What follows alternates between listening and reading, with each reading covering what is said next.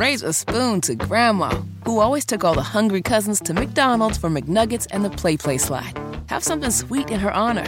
Come to McDonald's and treat yourself to the Grandma McFlurry today. Ba-da-ba-ba-ba. At participating McDonald's for a limited time.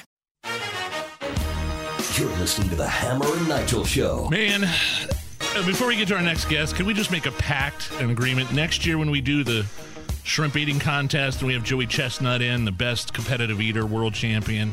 We have Nick Wary and Mickey Sudo in, the first family of competitive eating. Can we not do the thing where you and I competitive eat with the shrimp and they just watch us? I'm so humiliated right now. I could barely get 2 shrimp down. I'm so embarrassed. And when you have, Joey Chestnut, the best in the world, and you're trying to do what he does, it's almost insulting to him. Right. It's like if Mike Tyson were watching a street fight between Richard Marx and Clay Aiken. That's really what it comes down to. Oh, well, congratulations. You beat me by disqualification. So have fun at the St. Elmo Shrimp Eating Contest for the Big Ten Championship tomorrow. Good luck to all of our guests. Let's go to the WIBC hotline and bring on Tommy Pigott. He's the RNC Strategic Communications Director. You can find some of his work on Twitter at RNC Research. Tommy, last night, this DeSantis and Gavin Newsom debate, we mentioned earlier, I don't know how fired up I was ahead of time to watch it, but once I sat down and those guys started going back and forth, I was kind of hooked in, and now I'm kind of at the point where I kind of want to see more of these types of things. Well, look, I don't know what Newsom is thinking, to be perfectly honest. I know he has a very high opinion of himself, but that's obvious to everyone that he does, and it's just so mismatched with reality. I mean, he kind of reminds me of a James Bond villain, to be perfectly frank. And so he goes out there, and he's acting like he has all these answers, and he doesn't, because his state's a failure. People are leaving his state in droves. They're literally voting with their feet. So only someone that's completely out of touch or really has a completely made-up impression of themselves would feel confident running on Newsom's record, because it's a record of failure. I mean, it's just obvious to everybody.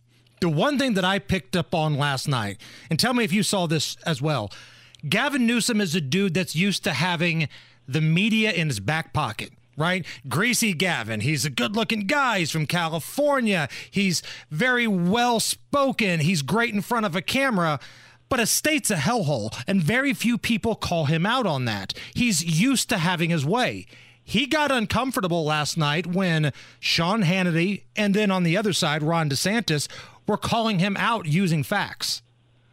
No, I think it's the using facts part that's important. The Democrats aren't used to facts in general. They're used to the liberal media framing these questions in a way that they never really have to address their failed records or the facts. I mean, honestly, Gavin Newsom is someone that locks down a state and then goes to the French Laundry as for dinner. I mean, he's a hypocrite. And so he may think he's doing well because he's nice and comfortable. He may think that he's doing well because he and his friends are doing well, but the rest of the state is not doing well. The rest of the state is suffering under Democrat leadership. That's why we've seen Republicans win in California really on unprecedented levels in recent years. We've seen more and more Republicans coming out to vote in California, a trend that we think is only going to continue.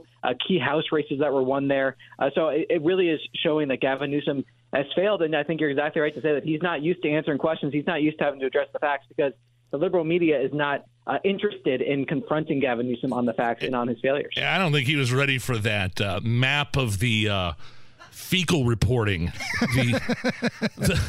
DeSantis breaks out that map of San Francisco, and this is where all the incidents of human feces has been reported. And then the cherry on top of that sundae is when he went after Newsom for cleaning up San Francisco for a Chinese dictator to come in town and lining the streets with Chinese flags. That made Newsom look horrible. And it's in line with what the Democrat position is. They put America last. Time and time again, it's all about putting America last. The Democratic Party, from Joe Biden all the way down, is a party that will roll out the red carpet for dictators while letting Americans suffer, that will refuse to secure the border while letting Americans suffer, that will go to climate conferences. Right now, there's several Biden administration officials heading to a climate conference using private jets, large Humvees, eating steak dinners while telling the rest of us to stop eating meat. to stop driving our cars and to try to regulate all of our appliances out of existence. That's the Democratic Party for you right there in a nutshell. They'll roll out the red carpet for cocktail hours with foreign dictators, but not clean up their streets to really help their citizens. Tommy Pigott is our guest. He's the RNC Strategic Communications Director, joining us here on the Hammer and Nigel Show. Big week of hearings in Washington. I was fascinated with the Twitter files, journalists that came through, but it feels like all of this is just kind of a prelude to the Hunter Biden, Joe Biden investigation. Sounds like, and nothing is official yet, but it sounds like wheels are in motion for Hunter to appear before the Oversight Committee sometime around December 13th. Tommy, I'm curious as to your thoughts on what you would like to see happen here. Yeah, well, this is part of an ongoing effort. I mean, this is something that the chairs of the various committees, Jason Smith, James Comer, Jim Jordan, have been saying for a while, that they're building this evidence, they're building this case, and then eventually they're going to bring in people that can speak to the evidence that they have. I mean, it's about gathering the facts and doing a really complete investigation, and that's really a huge difference between Democrats and Republicans. Democrats, follow the agenda they want to follow regardless of the facts. Republicans are the ones that are actually building a case on the facts. So I think what's going to happen there is Hunter's going to face a lot of questions about all of the evidence that's been collected by House Republicans in terms of bank wires, in terms of text messages, in terms of Joe Biden's involvement or potential involvement in a lot of these influence peddling schemes, because the evidence is growing by the day. And Democrats are going out there and spreading conspiracy theories in defense of Joe Biden. You have Democrats that are still denying that the laptop is legitimate, which is ridiculous. You have Democrats going out there and saying that there is no evidence that Joe Biden did anything wrong, which is also ridiculous. So I think Democrats are scrambling, and I expect this to be another step in gathering the facts for the American people. Do you think, here's the thing with the Republicans, I was kind of fired up this week because Hunter said, yeah, let's go, no closed door meetings, I'll go testify. And Comer and Jordan and the people on the Oversight Committee were like, no, we got to do this, we got to go closed door first and then do a public hearing. My opinion, man, I was like, just put Hunter out there. This is what you wanted. He has agreed to go out there. I don't know if there's a process they have to follow. There's precedent. There's a legal format that you have to follow when you have these hearings. But I was like, forget about the closed door stuff. You got him right where you want him. Grill this guy. Am I wrong in that opinion? Well, I think kind of two things here. One, there is sort of a process that is put forward, and I think it's important that no one get any sort of different treatment, and that's what House Republicans are committed to. This is in flux, but I think that's the general guiding principles that Republicans want to follow is fairness, transparency, and making sure everyone is treated with the same. Okay. Everyone's treated the same in terms of the facts. And I think the second part of this is Democrats are committed to stonewalling this investigation in any way possible. And so I think part of why you would have a private or closed door deposition first is to get those answers, get that fact, see what Hunter's going to say without Democrats interrupting you every 5 seconds for the cameras. And I think that's going to be a big difference. And once you're armed with those facts, once you hear what Hunter has to say, then you can present those facts. You can question Hunter in public. And the Democrats' shenanigans are going to be exposed for that because you know already what Hunter is going to be saying to a lot of these questions. And ultimately, yes, Hunter coming in is going to be interesting, but it's not even about Hunter. This is about the big guy. This is about Joe Biden and all roads leading back to him.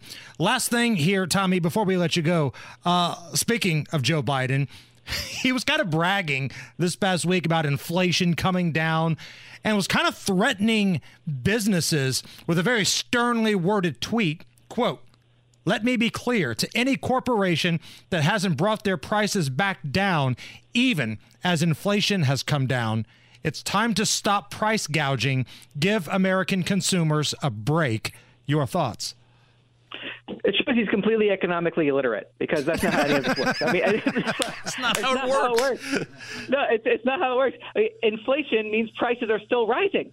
Prices are still rising, and they're rising at double the rate they were when Joe Biden took office. There's not deflation, which is what would need to happen, which is a price decrease around the economy, for that tweet to make any sort of sense.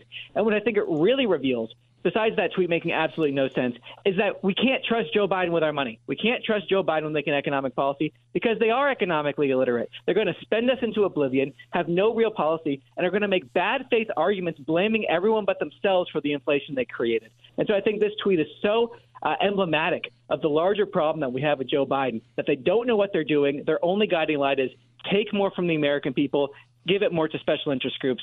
And that's got to come to an end. Thankfully, the House Republican majority is fighting that, but we got to elect a new president in 2024 to really put an end to it.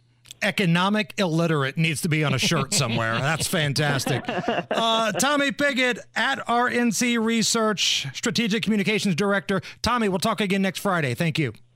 Hey, thanks for having me on. It's the Hammer and Nigel Show. Raise a spoon to Grandma, who always took all the hungry cousins to McDonald's for McNuggets and the Play Slide. Have something sweet in her honor. Come to McDonald's and treat yourself to the Grandma McFlurry today. Ba-da-ba-ba-ba. At participating McDonald's for a limited time.